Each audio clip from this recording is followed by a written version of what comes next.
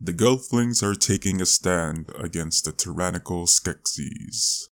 However, there are some that doubt their claims. It will be a long journey ahead before they can remove Skeksis' hand from Thra. The three beings have yet to take a stand. Will today be the day they fight for the Gelfling cause? This is Power Outage.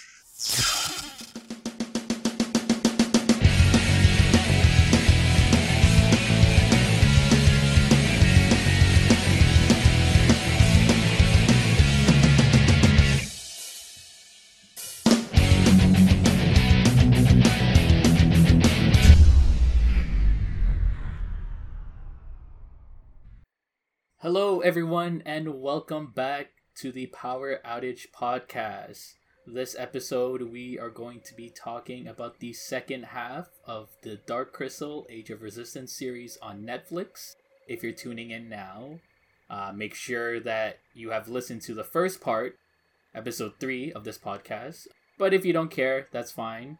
Just a reminder again, we will get into spoilers about the Dark Crystal Age of Resistance. If you don't want to get spoiled, you can turn the episode off now, watch the show, and then come back to this episode. If you don't care about spoilers and just want to hear our thoughts to hopefully convince you or persuade you not to watch the show, you're in for an interesting show today. With me today, we have the Lore Master Kent. As we live in Thra, Thra lives in you. And also with you. And with your spirit. And joining us is the All-Mandom of Vapra clan, Levy. Mind forget. Scars remember. What is that Augur from? says that. She said... I don't. Okay, I don't.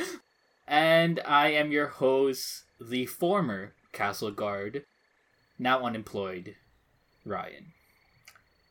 Now, Ryan, why are you unemployed? Are you on EI?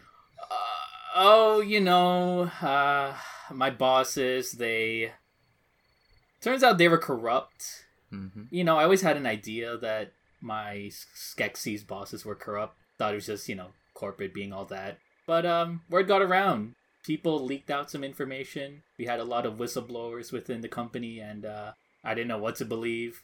There were a lot of fake news out there, but here we are, unemployed. I guess I have to join the resistance. Hopefully we get paid. Let me casually join the resistance. Do we have benefits in the resistance? I think so. The other question is, it's kind of heavily implied that everyone died in the castle. Mm-hmm.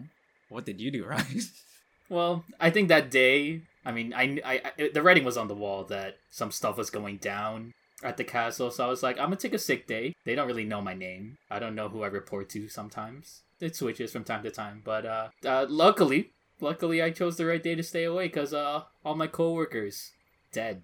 Man said perfect attendance award. Employee of the month as well. So I made the wall that is now covered in essence. That sounds so suggestive. You don't know what's going on with those Skeksis. So, getting into our thoughts here. We decided to dream fast because, well, there's a lot of purple essence going around the planet Thra, so we thought we'd just hide in the dream space for a little bit while that's being taken care of. We're just waiting to get the all clear, so all three of us are just here in the dream space. And while we're here, we're just going to talk about the events that unfolded not that long ago on Thra. We're going to get started with our general thoughts on the second half of the Age of Resistance series. Lore Master, what are your general thoughts on the second half? I came to realize that this show had 2 to 3 seasons worth of material, but they condensed it into one. I mean, the pacing issues that happen in the first half don't really get resolved. In the second, don't expect amazing pacing. Also feels kind of rushed. Some character arcs, cough cough Celadon, seems a little forced, a little rushed. Yeah. I think the first half saw the future and listened to us talk about how Bria's great. And then they decided, you know what? Bria is great. Let's put her in the sideline. let's put the spotlight on a stiff board that has less personality than an actual plank. Rian, I'm coming after you. Okay. I mean, those are my main gripes of the show. I think the praise that I gave before of like the puppetry, the execution of all that, the almost unheard of these days of like a fantasy epic being executed pretty well in a TV format, but also in a puppet format is must-watch TV. If that's still a thing on like TV magazines, it's must-watch TV. And shame that there's no second season, because definitely this feels like they were setting up for multiple seasons. Unfulfilled potential. That's the summary. Almandum, your general thoughts? Similar to what Kent said, I feel like they definitely had so much more they could do with it. Especially the battle at the end. You're preparing for a war, but it was kind of like maybe 10 to 15 minutes of actual battle and action going on. Not saying that I was expecting anything huge, but just to conclude, the whole main conflict by the end of it kind of seemed rushed. Just like Kent said, I didn't seem like some of the arcs felt really gratifying in a way, where they got what they deserved, or they really went through the ringer. Especially Celadon. It was kind of too quick of a turnaround. I didn't even like how they accepted her so easily. Bria makes sense because she's just naive, but the rest is just like, yeah. Overall, I did like it. At least I would say the quality was consistent with the story, but overall, feeling of satisfaction, I feeling lukewarm, but yeah, I still want more of the series. If that's the intent, which I'm pretty sure it is, yeah, they sold me. Unfortunately, yeah, it does have one season, and it got cancelled. So, yeah, that sucks. My general thoughts are very similar to the both of yours, where I did feel like the pacing was still an issue in the second half. I assumed by episode 5, because everyone's goals were set, that we would kind of get to the point with each of their goals. And I guess for the most part, we sort of get there, but the story does drag along a little bit and then comes to a rush conclusion at the end with the battle between the Skeksis and the Gelflings. Yes, I also agree with the character arcs where I didn't feel really satisfied, or I didn't feel that some characters earned the conclusion they got at the end of the first season, because they might have expected more seasons to come. They left things open for more character arcs to develop in the later seasons, but even then, like with TV shows, you kind of want to wrap up a character's arc at the end of each season to kind of show where they started and where they end up now, and then build off from that. But I didn't really feel a very satisfying ending to this season. But I have come around to certain characters, and yes, Rian is on the lower side of that. So yeah, let's just get the conversation going now, where we just jump in to each other's thoughts on everything. Rian is like at max C tier. Is okay, yeah. Agree. Yes. I think when Rian was quote unquote, I don't know, assigned to get the glaive, that's when I felt like this doesn't feel earned. This doesn't really feel like he's the person to wield it. Like, sure, because his dad wielded it before, it only makes sense for Rian to have it, but I didn't feel like it was like Rian was the right character to earn that right. Even still, after the dad dies, he still has some involvement, and I guess he's the only thing that kind of saves Rian's character. I just felt like the other two had stronger personalities, stronger arcs in terms of like voice acting or like writing material that was given. Rian just didn't seem to fit, oddly, considering this is like a fantasy epic. Usually the one who wields the sword is a person you kind of like. Yeah. I kind of don't like Rian. Like, I know like Bria or Deet aren't warriors, but honestly, like if they wielded the sword, I would be like, yeah, cool. Girl boss. But Rian though, I was like, nah. Yeah, even when we talked last, like I was jokingly saying like Hup would get a more serious weapon, if anything. So when they introduced the glaive, I was like, oh my god, yes, this is Hup's time to shine. I was pretty sure that it wasn't gonna happen, but you know, a side of me was like, give Hup the glaive. Let's let Hup do some more stuff. And I felt kind of sad that like Hup didn't really get to do much in the second half, but just be a bit of like comic relief. Not even. He's not even comic relief. Just nothing. He was there for a couple of episodes when they reached the Circle of the Five Suns. After that, gone. Yeah, they just get sidelined to just watch over the one Skeksis and the other Mystic, and it's just nothing much. So yeah, I felt kind of sad with that one. But I have come around on Deet. I think Deet has the better journey. The first time we see her, she's helping out different creatures in the Groton clan.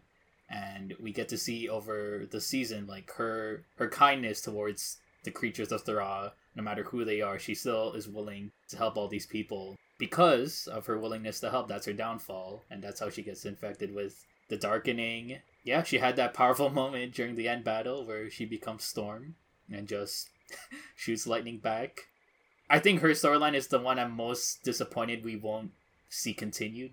And I feel like a second season would give her a lot of development. Olga really showed up for me though this season, or this half of the season. She was Jesus Christ. She was Jesus Christ, but more so for just lore sake. In the beginning, she helped develop the main plot of the Darkening.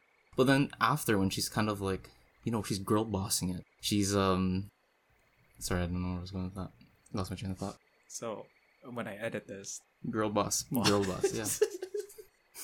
I think as someone who has seen the movie, this Aughra still has hope that things can change, and like she's very neutral for the most part. Like, yes, she does side with the Gelflings, but she doesn't really get too involved.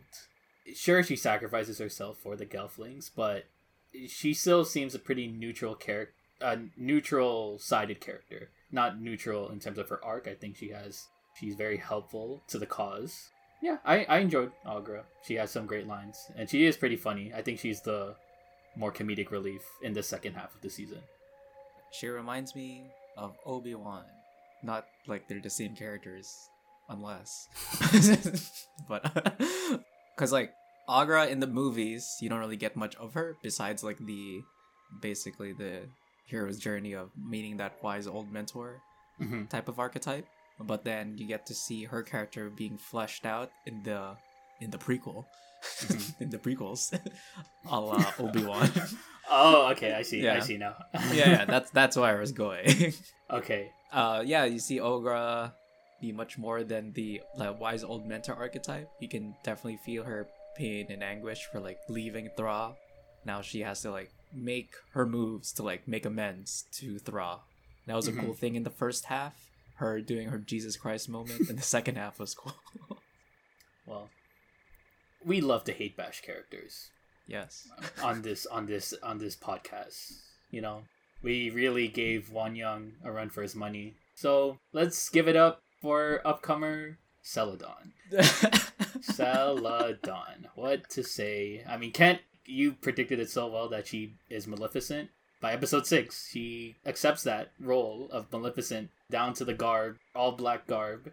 Again, another character that just wears all black so we know that they're evil. Yeah. It's kind of on branding for the Kingdom Hearts comparison. She thinks she's the bot. Oh, she yeah, thinks yeah. she's the baddie, but she's not.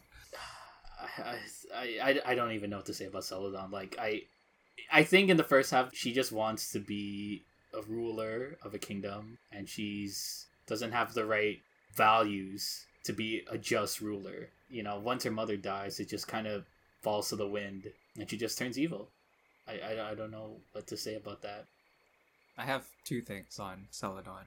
The first one is not mostly a character, but like a scene. One of my favorite things in the second half. One of the funniest things. I was laughing at this. I know we were supposed to feel sympathetic for her, but I was laughing. Was when Celadon came in her Maleficent gown to the Skeksis. Oh, and she oh my was God, like yes. bargaining with them. And like, Yes. I've come forward and killed the traitors, so you know what? Let the other people go, right? Masters. And then they all started laughing at her. Yeah. Okay. And, Yeah. and I started laughing as well. Yeah, when they just were laughing at her and started to like laugh at her costume, how she looked, took her crown. Like I couldn't feel bad because like I just didn't like her character. You need to be taken down a peg because you're not all high and mighty. She just kept on going, and I was like, "No, girl, like stop. Give it up. Like, Some help. this is an L. Take it. Take the L and leave." Yeah. But that was my first point on her. My second point on her, I was like, I don't mind it that this was the arc was going on. I like when I hate a character because maybe that was the point. Let's see where they're taking her with it.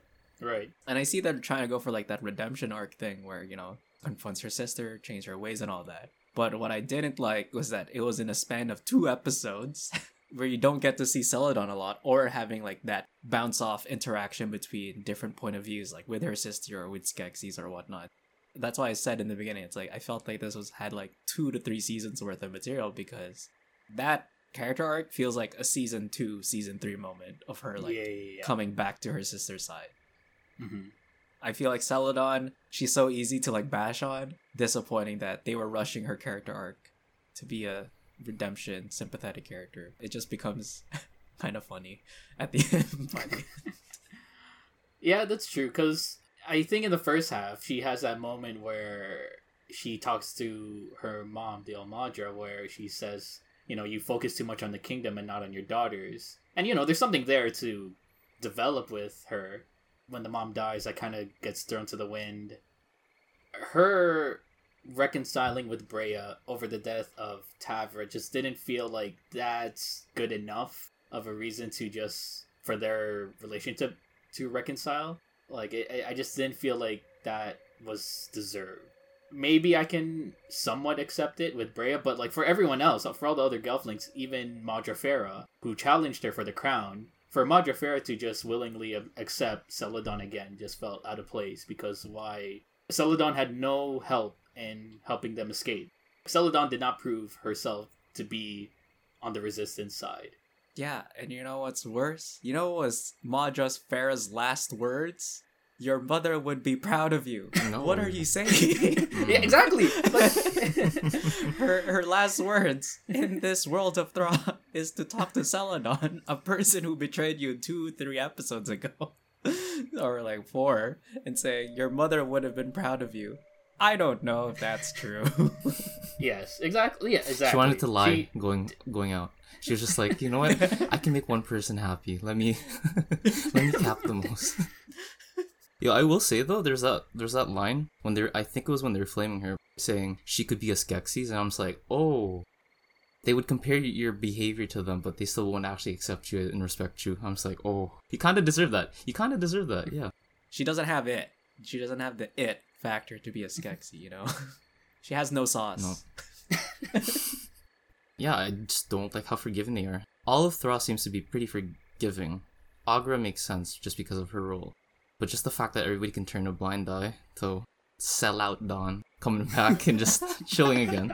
There's no bickering. There's no moments where she kind of breaks, or you kind of see her old habits of just being selfish or thinking for herself or just her family come through. And she's just like, oh yeah, I kind of just rubbed off. I'm kind of just D 2.0, but less useful. Wait, can you expand on she's D 2.0? Just in the fact that, never mind. I take that back. I don't know how to expand on that. If anything, you're ruining Deet's name. I'm so sorry.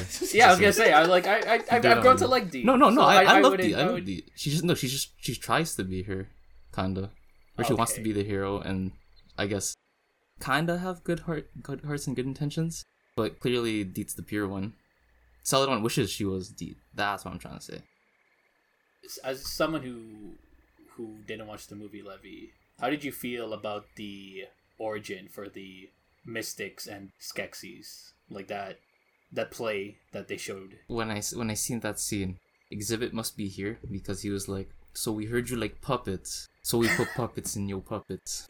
That was nice. I like the touch. I like the detail, how they even explain it. Like, oh, we've been waiting a long time. We've been waiting a hot minute to do this. Shut up. Let's do it the way we want to show it. I think that was a nice way to do the exposition and kind of just be like, okay, let's catch you up. I felt pretty caught up from what I saw. It was nice to kind of get those loose threads. Now it's the most clear with the intentions, or where the weight of the circumstances are. They're the equal parts of the Mystics and Skeksis, to my understanding. But here's more details of how it's going to be. The fight with the puppets was better than the actual fight. Is it just me, or is it just me? I think the end fight gets good when the Hunter shows up, because the Hunter's movements are just really great. When it's the other Skeksis versus the Gelflings, it does feel a little weird. I think when Rian does that flip against the general, it feels kind of off. But I think the fight is a little underwhelming at times. My thoughts on the fight. Hilarious. It's so funny. It's just like 7 Skeksis going into a battlefield. I think that was like the immersion breaking factor was them like being in this open field, maybe realizing they couldn't get a lot of puppets into one scene. So Yeah. I agree with that because I think for me it hit when they showed off the Gelfling side where it felt like I thought there were more Gelflings in this resistance that showed up, but it just looked like such a small group, and that's when my reality kind of broke. Is there a reason why we can't fit too many puppets all in one scene together? Ram. Rap, yeah, not enough memory. But also, like, I think there was another funny moment. You know when they're taking flight, throw the bombs, the male Gelflings just like kneeling down, and then the female Gelflings would just like launch off of them. Right. I didn't understand that. Like it's very established that they don't need like a launching pad. Oh yeah, yes. to get to like fly. So what was the point of these Gelflings just kneeling down? That's That's where all the choreography went. There's like, we won't do anything cool, but let's have them jump off of this. effects wise, like bombs weren't hitting anything. It would have been cool if a bomb actually hit a Skeksis. I think I would agree with you when the hunter does come in and like get Rian. Mhm. That's when it felt like, oh, this is real. This Yeah. is a fight. The whole Jesus Christ with Agra, the whole store moment. That was just like bonkers. That second half of Absolutely that fight. bananas.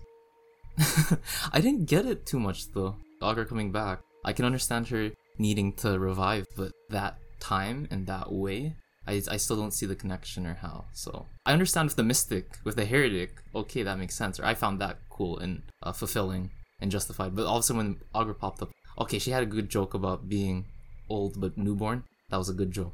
But other than that, I didn't really see it. They were hoping a season 2 would come in. They would put that Agra resurrection moment, not a season 1 moment, but a season 2, season 3 thing. It was like Gandalf the White. Like she. Yeah. Ryan, we talked about fantasy. How dare you? How dare you? Well, Ken bashed me last week on Marvel, so I had to throw in some Lord of the Rings references from time to time. It's not really too established in the movie or in this show. My understanding of it was just that because she's so attached to Thra and because she gave her quote-unquote essence to revive the hunter, once the hunter died, any essence that was in him would just be returned back. That was my take on it. I don't know, because they never really establish the rules on essence and what happens to the Skeksis when they die and what happens to the essence that they drank. I can't really say if that's what happened, but that was my understanding when I saw that Agra came back to life. Yeah, that's what I thought too. I thought when the hunter resurrected, I thought that was Agra controlling him, and that's why he was like rushing to the battlefield. But no, why do you want Rian's head? He's so boring. Get like Bria's head or something. Teet's head. Celadon's would have been even better, to be honest. Yes. I don't really have much other thoughts on with this season, just because like the pacing just felt so off to me. I mean, it's a fantasy, so we have to have like quests. So them going first to the Circle of Suns, and then them finding the glaive. These are things, like you said, Kent, where it could have been season 2 journeys. One episode 9 ended, and Rian basically challenges the Skeksis to a fight. I thought this should have been like the ending of the season to kind of lead into season 2, where all right, we're gonna build up to this massive fight. I feel like if they took the time with the pacing to introduce the other Gelfling races, then that end scene, because it did feel powerful, but I felt like how much more weight it could have had at the end, just knowing that, oh, these are the actual races, and we meet like 1 or 2 characters of each, but it's not enough to be like, oh, this is the power of Thra, this is the whole scale, this is a whole place, environment, country, whatever it is, against the Skeksis. It's more so just like, here's some representatives of it. Remind me again, when those other Gelfling clans show up, is that after Deet shoots off the Darkening, or is that before? Before, because that's when like the Emperor gets, big mad. That's when he shoots off the Darkening. Okay. Yeah, I just felt like, I felt like that moment with all those clans coming didn't feel that earned. Having these other people come in when we don't really get to know them, because with Gurjin, with Naya, and Kylan, their job was to go to these different clans and spread the word. if they fleshed out those characters and showed them talking to these different clans so we could hear what these different clans think of what's actually happening, if they believe it, that would have felt a little more earned, so that when we see these clans show up, we're like, okay, yeah, they convinced them. But the fact that they just show up just on Rian's word, and again, Rian's not the best character, so it's hard for me, to believe, like, yeah, we're just gonna trust Rian, when the word around Thrall was that Rian was such a bad person, was the one that killed Mira. So the writing could have been better with that. They could have spent more time developing all of that out. Like, I have my highs and lows with the Gelflings. I think the saving grace for this series is the Skeksis. Yeah. Literally, any scene that they're in, I'm like, I'm in for a good time. This is good shit. It's also the same case with me, especially when the Chamberlain is just doing his own thing, trying to give the general a bad batch of the essence, and then saving the general, and then killing I feel like that the Chamberlain definitely has a grudge against the general, and he's very methodical in his plan, and to go through all those hoops to in the end kill him. I feel like he got the better arc out of most of the characters, because he just wants to be on the Emperor's right hand side, and he goes through a lot of obstacles. He gets what he wants at the end. It was earned for him. It works because it's been leading up to that point. Like, it's actually being built upon, not being rushed to that literal backstabbing moment. Everything else, every other character feels rushed, except for Chamberlain, because this was building up to the moment the Emperor decided the general is now his right-hand man. Maybe they just enjoyed Simon Pegg that much that they're like, we're gonna give you a good character to voice. I do want to say, I did watch the making of documentary for the series. It made me appreciate the show a lot more. Most documentaries do that for me. Like, we talked about how impressive the puppetry is. I really enjoyed the set design, and the documentary really, I think, highlights the most for the puppeteers, because it's not just marionettes with strings or whatever like that. Like, they have their hands up in those puppets for hours. The Skeksis costuming is a lot more complicated, because they do have their hand up, but as they have their hand up, their head is like closed in on their shoulder. So it's a very uncomfortable process for them. We've said the Skeksis are probably the most impressive out of all the puppetry on this show. So for them to like manage to do all that emoting, it really made me appreciate that a lot more. It's only like a little under an hour and a half. It'll make you enjoy the show more and see their thought processes for certain aspects of the show. So, as we finish this season and basically the series, would you come back over time? Would you rewatch this show? I don't think for not a while.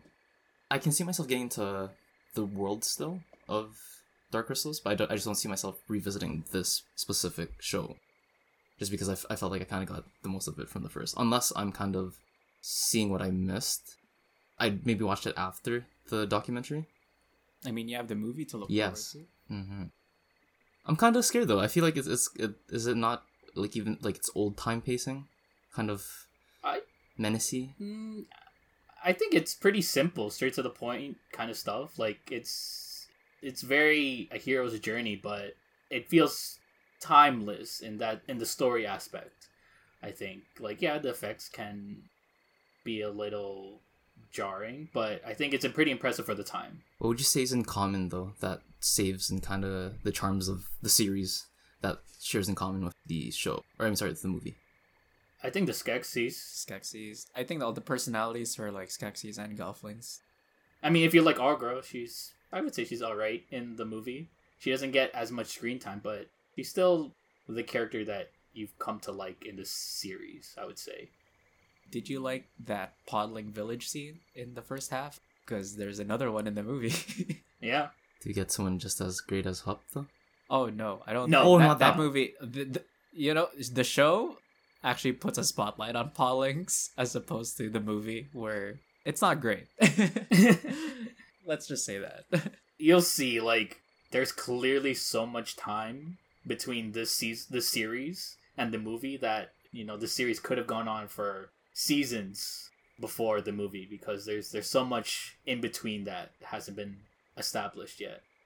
To answer your question, Ryan, I don't know if I would rewatch it. Not because I don't like it. I really liked it for the most part. As much as like I bash on things, I liked it for the most part. It being canceled, knowing that like they have so much material to work off of, but like no actual medium to do it, would feel disappointing as a rewatch. Because then the highs might be even higher because I'm appreciating more, but then the lows are even lower knowing there's nothing else after that. There are comics that are sequels to the movie. When this got canceled last September, they said that they hope to continue this series in the comics, hopefully. I think unless they say like season 2 is coming out, I think it would be hard for me to rewatch it. To speak to that, like it's the same for me. You said it well, Ken. Like the highs will feel even higher, but the lows, they'll hit a lot harder the second time around too. Again, yeah, unless there's some sort of continuation of the series in any medium, like that would be the only time I would rewatch, just to refresh my mind on certain characters and see how the sequel would have continued it.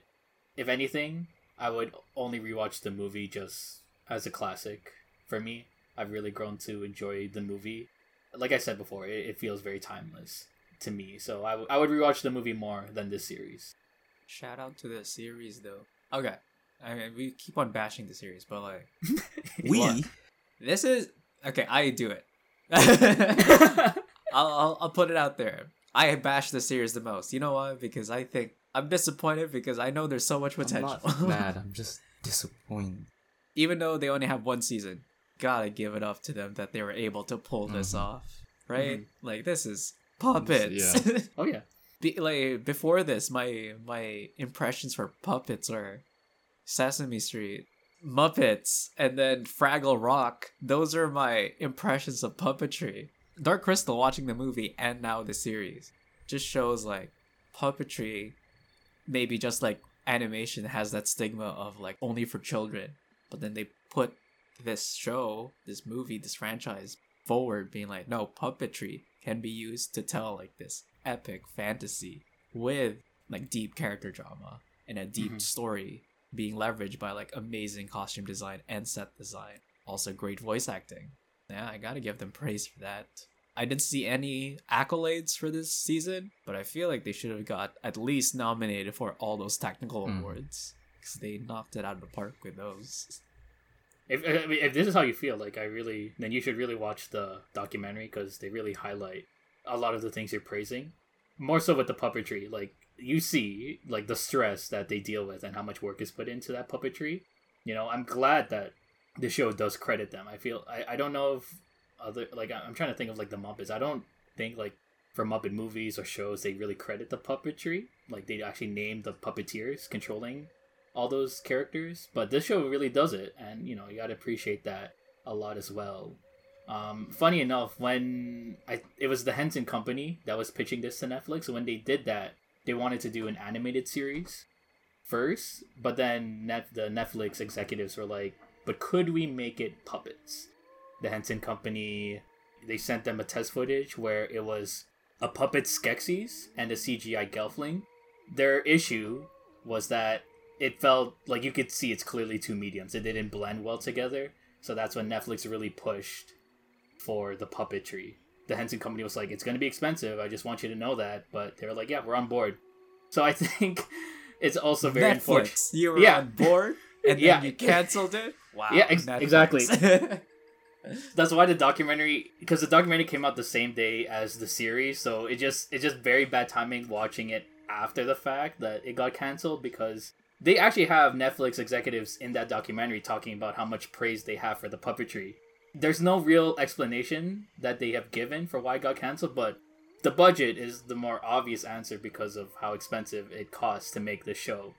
So the fact that Netflix is the one that kept pushing for the puppetry and they canceled it for the budget is just very, very disappointing. Netflix thought they could give out blank checks. then they realize they can't.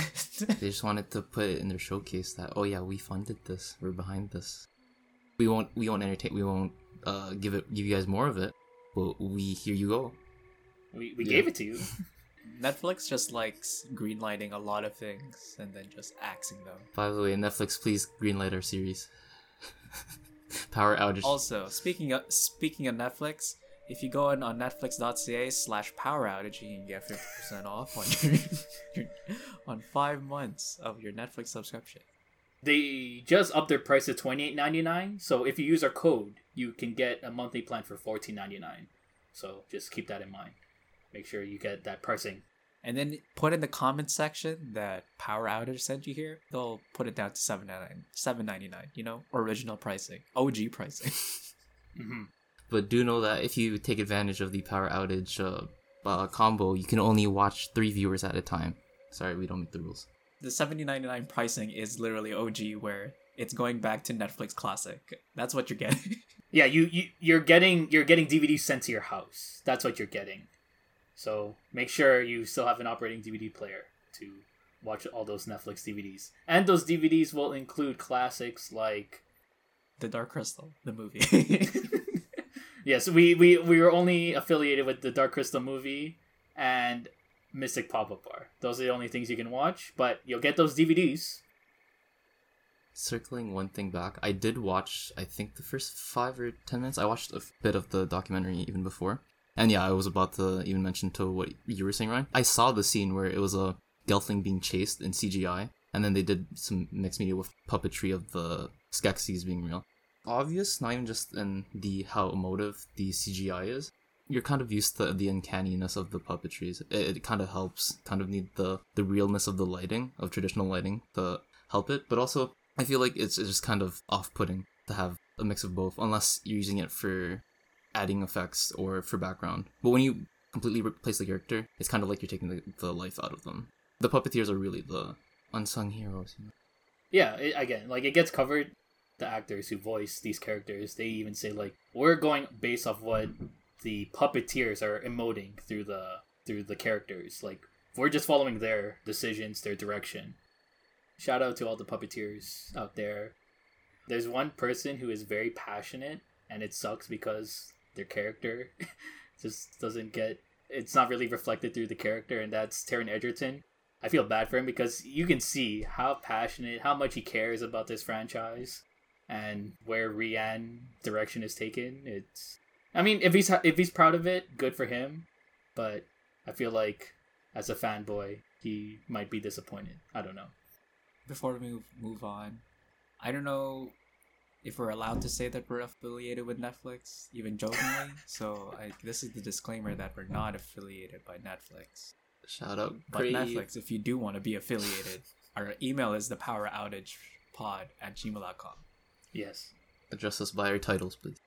All Mandem, Lord Master, Unemployed. Overall, I like the show.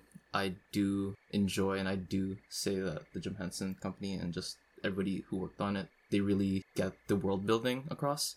It's really easy to get off-put by the puppetry at first, but you shake it off. I'd give the credit due to them. Even if you don't like where the story goes, or if they didn't really do it justice, or they could have done more. World building, getting lost in this story, I will give them that. So, although the show has been cancelled, I think it was an overall good experience. So what are your concluding thoughts on the Age of Resistance as a whole? Yeah, as someone who is not into that much fantasy, I think this is a pretty good thing to jump into, to kind of watch. Even if you haven't watched the movie, I mean, as Levy has shown, like, even if you haven't watched the movie, there's something for you here to enjoy. It's a good starting point to get into fantasy, I would say. Like we talked about in the last episode, you don't have to know too much to understand the story. I think there's a lot of realism here with the characters. There's a lot of drama going on that you can empathize with. Definitely the puppeteers did a great job with the work here. The director did a good job with shooting this whole season and making it, I guess the easiest thing to say, it is consistent throughout the season. It's worth the watch. Don't feel like because you're not into fantasy, you're not into puppetry, that should stop you from watching this show. I feel like, or I hope, that if Jim Henson was still alive, he would be proud of this show. Yes, I believe he would. And I thought when you were gonna interject, I thought you were gonna say Jim Henson's still alive. oh, no. Him Jensen is. Him Jensen. Oh, him Jensen is totally alive. Oh, him Jensen is loving the crap out of this. I'd like to say, give this series a try, regardless of whatever your niche is. There's something there to enjoy for everybody. I'd say for the family, the kids could be very much lost in the puppetry and the visuals of it, but then older people can kind of see the similarities and how dark and real it could get. Overall, very great series. Don't miss out on it just for the artistry alone and the production value in it. Yeah, my couplet for this would be a great expansion of the original movie. I can see myself becoming a Dark Crystal groupie. What would a groupie of the Dark Crystal be called? Crystal Heads?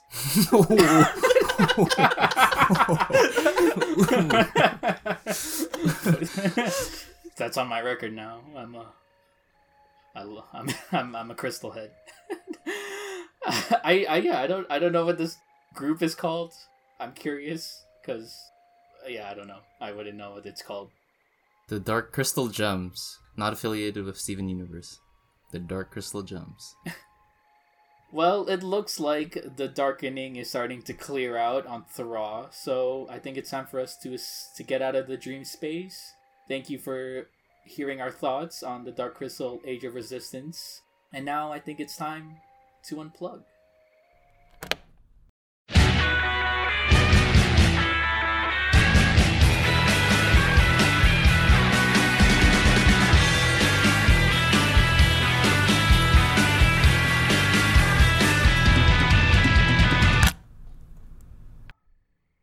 Like we talked about a couple weeks ago, Ken said we are the people's podcast. And I want to keep that in tune. I want to stay true to that. For the people, I tried the BTS meal. I am not that big in the army. The BTS army, that is. Thank you for disclosing. But Not the Canadian army. The K-pop army. The BTS one.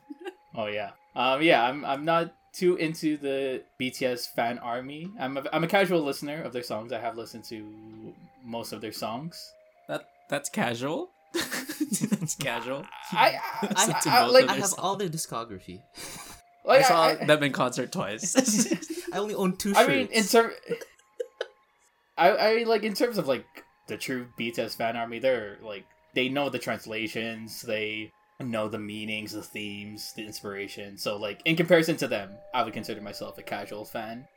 When the meal got announced, I got it the day of. And luckily enough, I didn't have any struggles with getting the packaging. I got most of the packaging with the nuggets, the drink, and I was able to get the 2 sausage, which are Cajun and sweet chili. That's the only quote-unquote BTS thing of the whole BTS meal besides the packaging. So the only thing I'm reviewing here are the sausage. The sausage. The only thing. Sorry. Wait, let me do. I think when we talk about BTS, we kind of think of sausage. Reaching out to those fans out there. The thing I'm going to review are the BTS sauces that come with this meal, and that's the Cajun and sweet chili. I prefer the Cajun one. It tastes very much like I think it's honey mustard, but a little like these 2 sauces aren't that spicy, but I guess it's a little bit spicier than the honey mustard one. The sweet chili, too sweet. I would not recommend. If you're someone who just wants to collect the sauce because you're that type of fan, yeah, but I would not ever try that sauce again. If anything, I would try the Cajun, but that would be like an occasional sauce I would try if I'm feeling for it, but yeah. What about Cajun and sweet chili Is Korean or even BTS? From what I understand, they just chose those sauces because they had a hand in picking what the BTS meal was, and those are the sauces they picked. I think it's just a popular one in South Korea. That's my understanding. BTS fan army, don't come for me, but correct me politely in the comments down below or through our email, poweroutagepod@gmail.com. The Power Outage Pod. Oh yes, sorry. The poweroutagepod@gmail.com. He will read Yes. every single email. He has to. Yes, I will. And I will reply to all of you, no matter how angry you are at how bad I'm representing the fan army right now. Yeah, those are my thoughts on that. For the people out there, you are heard. When I first heard about the sauces coming, I could have sworn, again, as someone who's worked at McDonald's, I could have sworn they were bringing back two sauces that they used, like a Thai sauce and just, I could have sworn maybe they used that Cajun for something else. But I was delightfully surprised when I did try it. I don't see the hate for the sweet chili though. I like both. I don't feel like BTS, but I definitely dig the sauces. I don't hate it. It's just not my palate. It's just not something for me. I guess I'm very bland. I'm a guy who likes vanilla ice cream, so that says a lot, I guess. I'm a very bland person. My palate is not as expansive as I would like it to be. So that's the only reason why the sweet chili just doesn't Right. sell it for me. You're talking about a McDonald's Sauce. meal. What do you mean by Expensive. expensive palate? You're eating nuggets. No, I mean, I know, but I mean in terms of just like flavors. Yeah, sure, it's a sweet chili, but like, well, with BTS being all the way in Korea, we have to cross some waters, some bodies of water. And Kent, you have something to talk about with a body of water, Mystic River. What's that all about? Yes. I guess for my topics, I'll just talk about the two movies I put in our docket, which is Mystic River and The Crimson Kimono. Put those two movies in because a few weeks ago I started playing D&D again. The DM was talking about the different storylines and like things, and one of them was like mystery and murder mystery. So I thought, oh, let me do like a detective kind of character. Because of that, I just led into like, oh, let me watch some movies, like just get into the genre. I watched Mystic River. I actually never heard of this movie. And then The Crimson Kimono was also, I was like, oh, let me watch like an old movie, the mystery detective genre. So Mystic River, it was an Oscar movie, totally see why. And I say Oscar movie not in terms of like condescendingly. I'm saying Oscar movie because it's an award-worthy movie. Like it deserves to have some awards. But did it win any awards, Kent? Okay. Tell me that. Okay. It didn't win awards because it came out the same year as The Lord of the Rings: Return of the King, where they swept the Oscars that year. So, yeah. I say that they won 2 awards, and because they were in the categories that Return of the King wasn't nominated for. Understandable why they got it, but no, Kevin Bacon. Dude deserves some credit. He was good in that movie. Him and his, like, chemistry with Lawrence Fishburne as, like, the 2 FBI detectives. Those are good. What the plot of Mystic River is that it's kind of a story of like these 3 childhood friends and how they drifted apart as they went later in life. And then because of the murder of one of the daughter, that their lives intertwine again. That's where one of the characters is an FBI agent, one of them is an ex-convict, and one of them had like a very traumatic childhood. And that's what the whole movie was like opened up to, was that traumatic event that gets brought on to like the case and all that. I came in thinking it's like you're solving a crime. They do that, but it's also like parallel with like parents dealing with grief, understanding how trauma doesn't really leave you and it carries throughout your whole life, and how you think, how certain moments at any time can like trigger that thing again out of you. I don't want to put it as like condescendingly, but I think that's why Sean Penn and like Tim Robbins won those awards, because they play those characters so well. My favorite moments are always like when Kevin Bacon and Lawrence Fishburne talk about like the cases and how they're actually like solving it, and they're like talking out loud, bouncing ideas off of each other. You feel like you're part of like the solving process with them. Crimson Kimono is about 2 police detectives in the LAPD. The main characters are Joe, who is a Japanese American, and the other one is Charlie, who is just American. I guess that's how they labeled him. And it's about the murder of a stripper. The case is just basically trying to solve this murder. But it's also intertwined with this romantic subplot where this girl to interrogate and interview, one of them falls in love with her, and then later on in the movie, the other detective falls in love with her. So it's like this love triangle thing. Do I like this love triangle? No, I don't like it. It makes no sense. This movie is supposed to be like a detective drama, but I was laughing. I think this is a comedy. It's so funny because of how some character moments happen. maybe so like the datiness of like being a film of 1959, but some like the plot points are funny. The whole love triangle plot was so spotlighted in like the middle of the movie that I think they forgot that there was like a murder to be solved, and then that murder got resolved so quickly by the end. I really don't know how to label this movie, so I just said this is a funny movie. this is just a funny watch. Those character moments that are like comedic, is that like is it towards the Japanese? No, they're not. character, They're or is it, no, like- Ryan. They're not actually comedy. It's not actually. They're like dramatic. No, moments. No, I know, but I meant like those moments that you found funny. Like, was it how they presented the Japanese character, or was it like just the love triangle aspects? It's the really? love triangle aspects to it. This movie, even though it has like a very weird poster, I think it's very racially sensitive. Oh, One of like the really core themes is how foreigners or immigrants or people who are not labeled as full American are perceived by other people. So with like a backdrop of race with it, specifically Japanese people. And one of like the areas that they investigate is like Little Tokyo, and that's like one of their main settings that they're investigating in. I think it holds up in terms of like racially sensitivity, but story wise it's just so funny, even though it's supposed to be a detective one. There's some I say like holds up culturally and racially sensitive. There's some like little bits, some moments, like the overall theme of like perception. It's like 2 lines away from saying reverse racism. It's like a little weird there. So, but overall, like I think it's very racially sensitive. One of Joe's like thing that they had to like interview was a guy in like this temple, and then the guy was like, "Oh, I have to go to like my son's memorial," and then the Joe was like, "Oh, I'll take you there." And then you have like a full 2 minutes of like attending this memorial, and you see like the priest doing the actual like death ceremony. You can see like the actual act of it. There's also like a kendo appreciation in this movie. So it's like not a lot. They don't really make fun of a lot of things. Nothing's like a caricature of Japanese culture. That was a cool thing.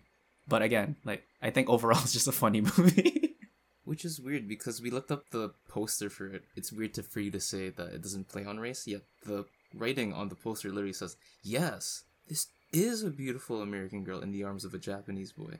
Yeah, I think that was because like a lot of like writing for this movie, it's just one of the first interracial couples on screen, let alone like a Japanese person being the one that's the main male lead. Post World War II. you were saying like how the love triangle kind of gets spotlighted a lot.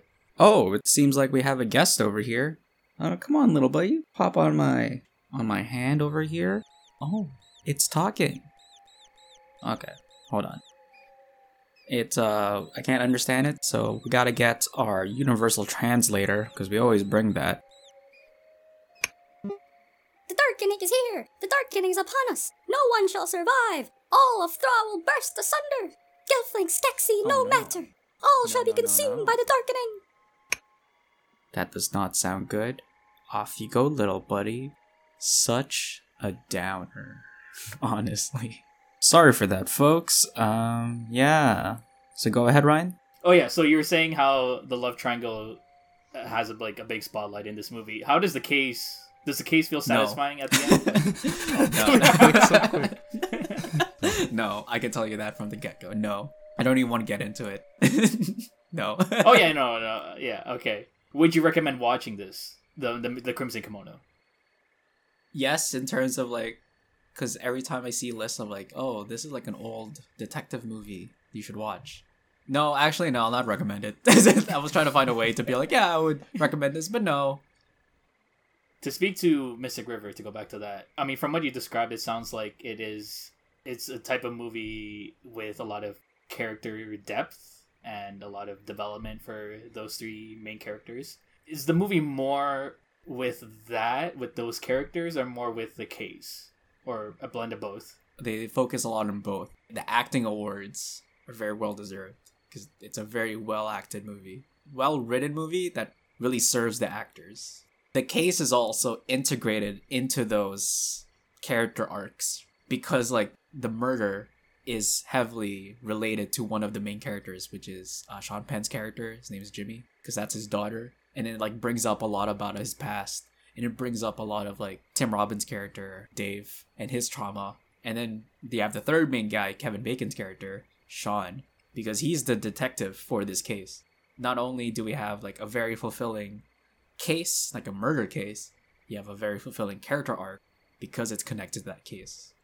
Does this case feel satisfying, the conclusion of it? Almost, yes. For me, yes, but I can see why it's a no for some people.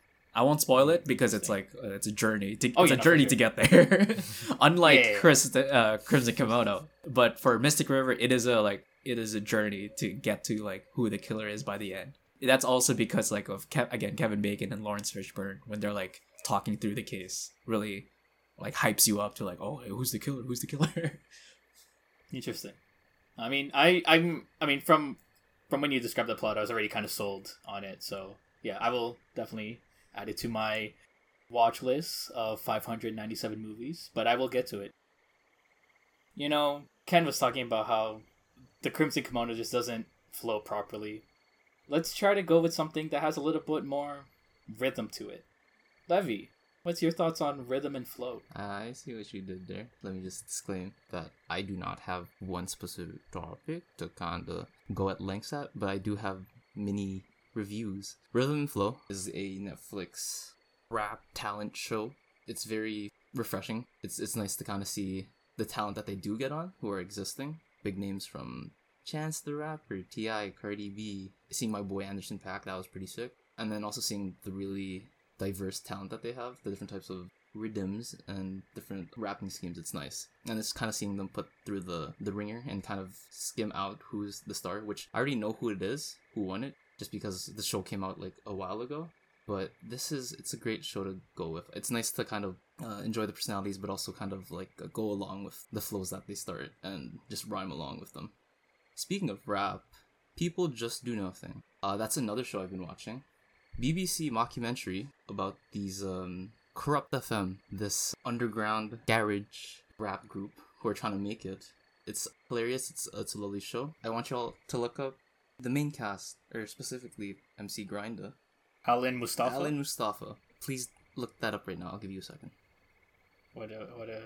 I mean, I'm on his Wikipedia. What is? So I have a small story to how this came in the show. So I was chilling with the mans. I was chilling with the homies. It's one of the other homies that was there. Happens to be someone who I've been trying to get into UK rap, drill, grime, all this other stuff. But he just didn't like it for him.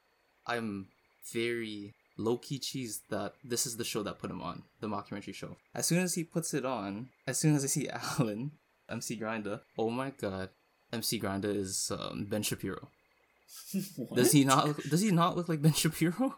He looks like Ben Shapiro. I can see that. But I'm not saying it's uncanny, but I'm saying there is a strong resemblance. I don't even watch Ben Shapiro like that, but I will say he's more Jacksepticeye than Ben Shapiro for me.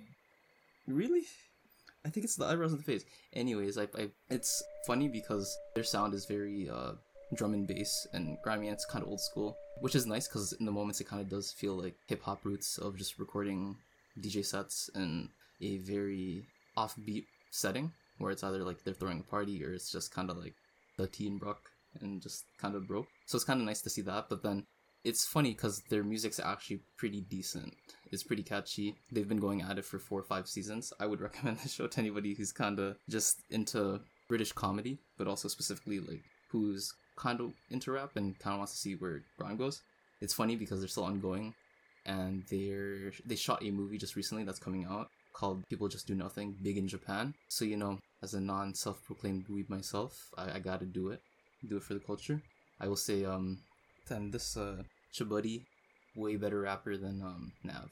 Is that even a controversial? No. That's not really a high bar. No, it's not. But Chabuddy raps circles around Nav. Anyways, the last show that I've kind of finally got into was Invincible. Oh, yeah. Go ahead. Overall, I liked the start of it. I was actually very intrigued. I love the cast. You can hear. I really love Steven Yeun as Grayson. J.K. Simmons is very fitting of the dad of Omni-Man.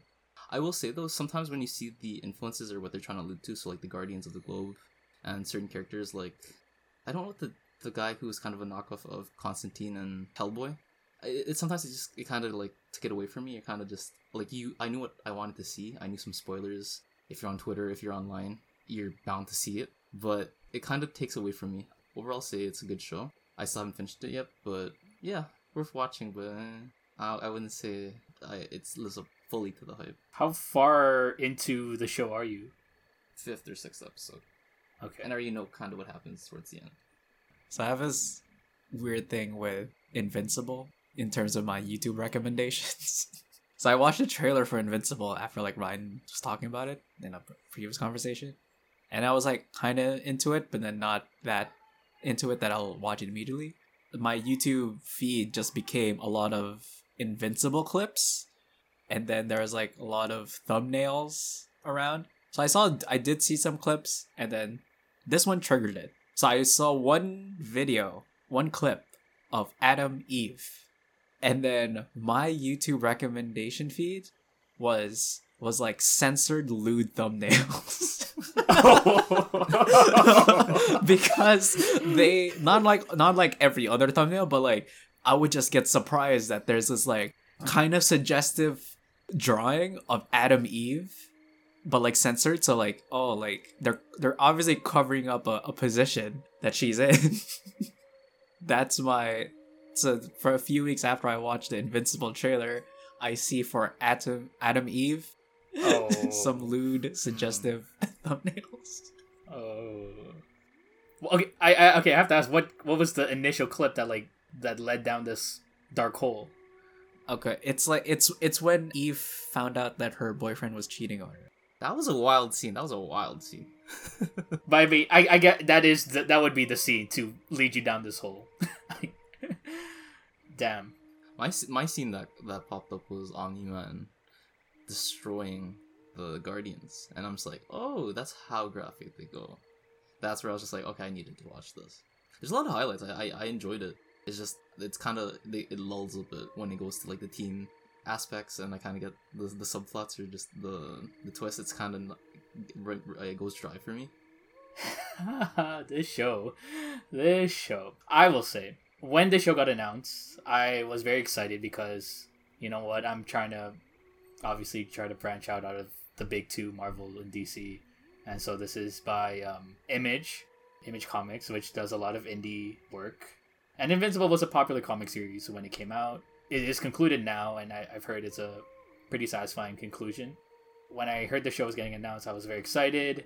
When I saw the trailer, I was pretty interested in seeing it. And then when they announced a voice cast, I was 100% sold with Steven Yeun, J.K. Simmons. When the show came out, I watched it weekly because that's how it was released. And each week felt like a chore to me to watch this show. Once the first episode ended with a big plot twist, it just kind of goes down from there. Like, I get it, you're trying to let that plot twist kind of breathe, but I feel like you could have done it a little differently so that when you reveal it later on in the series, it feels a little more shocking. You have a lot more time with different characters to feel the weight of that plot twist. I feel like introducing it so early on doesn't feel as heavy as it could have been. One of the biggest problems I have with the show is the animation. You know, with animation nowadays, it could be hit or miss, and this one was a big miss for me. You know, Prime Video isn't like one of the peak streaming services, but, you know, I've seen what they've done with other shows, and they have the money for it.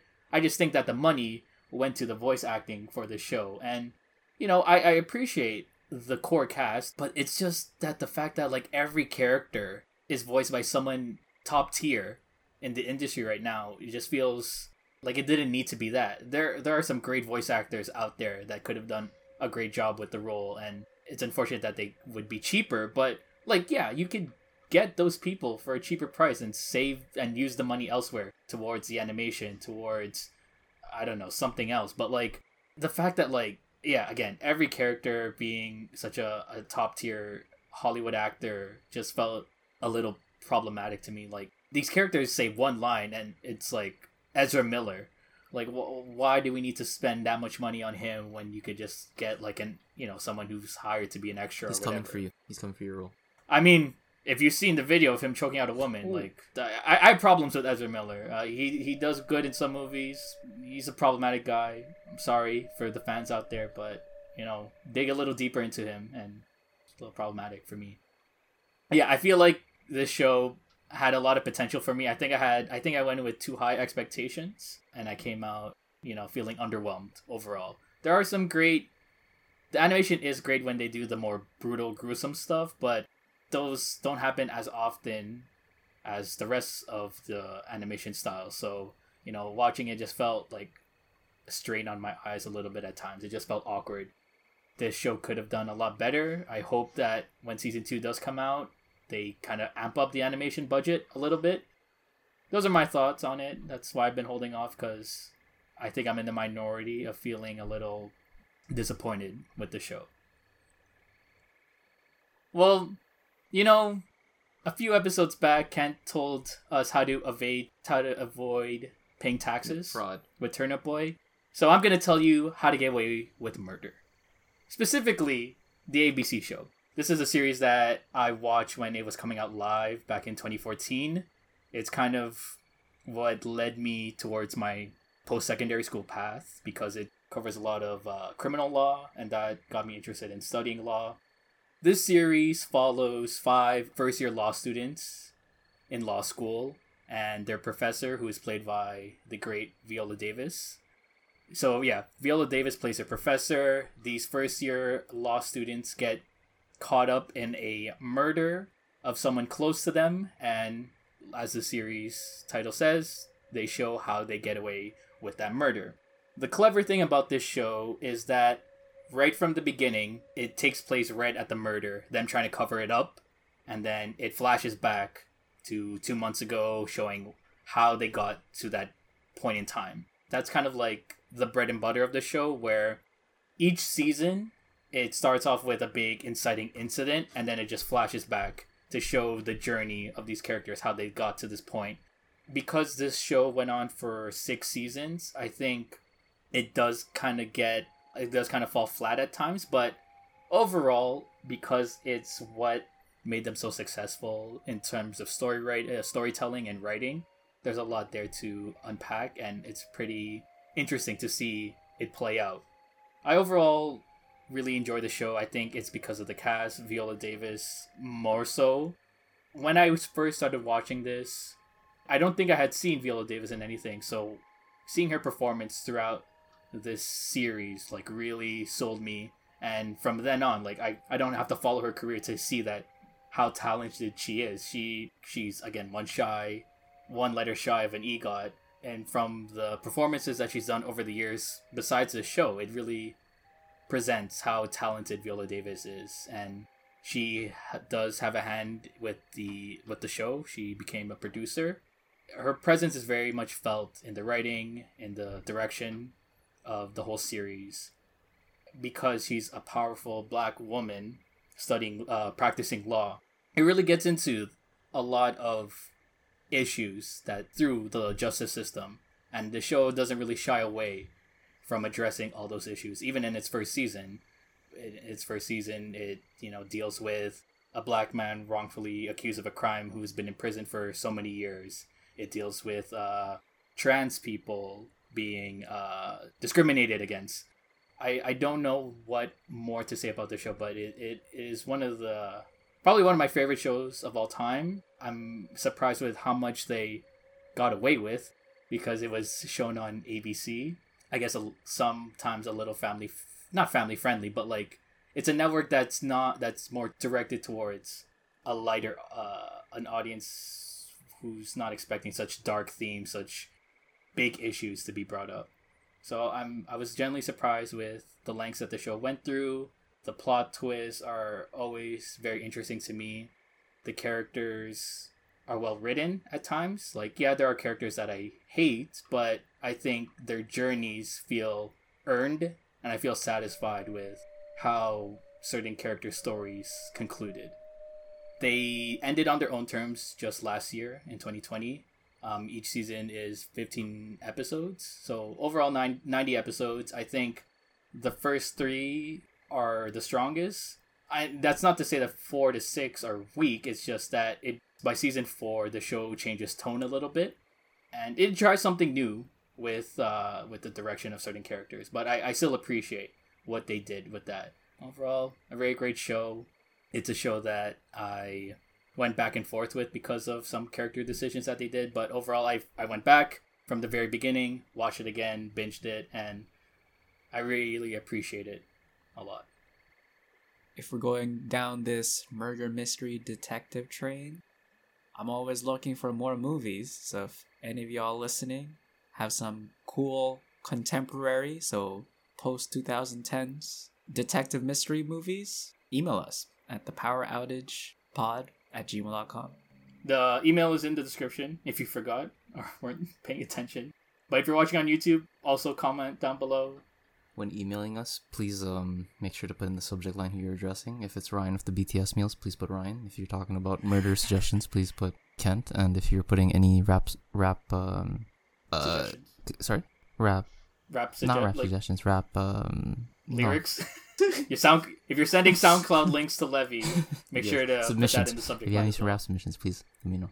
If you do all three, just put all three in the subject line, like, and separate it. Yeah, just make it a long Yeah, subject. separated yes. by semicolons. Just put combo number 3. We'll know. Yeah. we know what combo number 3 is. So this has been the 4th episode of the Power Outage podcast. This is the conclusion to our thoughts on the Dark Crystal Age of Resistance, but we will not be talking about a single show in our next episode. We will be talking about a slew of shows next episode, where Levy will lead a discussion of our 3x3 sitcoms. We're going to be talking about 9 sitcoms that we consider our favorites. Be sure to tune in for how controversial those lists could be. Y'all are gonna be mad. Yes. Some people will be, I don't know, maybe some people will be shocked that one specific show I have on my list, as one of my co-hosts were. But you know what? I will stand by it. I will defend my shows as much as I can. So stay tuned for that in the next coming weeks. Thank you for listening to the Power Outage podcast. And before we go, if you're curious as to why our title for these past 2 episodes have been Unlit Gems, we just did the same thing that we did with Bad Nar Pop Now. We can do a translator. No, but yeah, I mean a similar idea where we just changed up the main title to fit something else, and of course, Dark can be synonymous with Unlit, and Crystal could be synonymous with Gems, and we came with Unlit Gems. No affiliation with Uncut Gems, which is also on Netflix. Again, Netflix, if you're listening, we can be affiliated with you if you're willing. Also, this is the last time we're gonna explain ourselves, so if somehow we have 100 episodes in and they're wondering why don't they explain, they'll have to go all the way to episode 4. Yes. So, again, loyal listeners, thank you for sticking all the way through this. Don't help anyone by episode 100 if they keep asking why the titles are a certain way. Just cut it off and don't help anyone. Just live selfishly. Do you. Everybody's dragging you down anyway. Be a Celadon.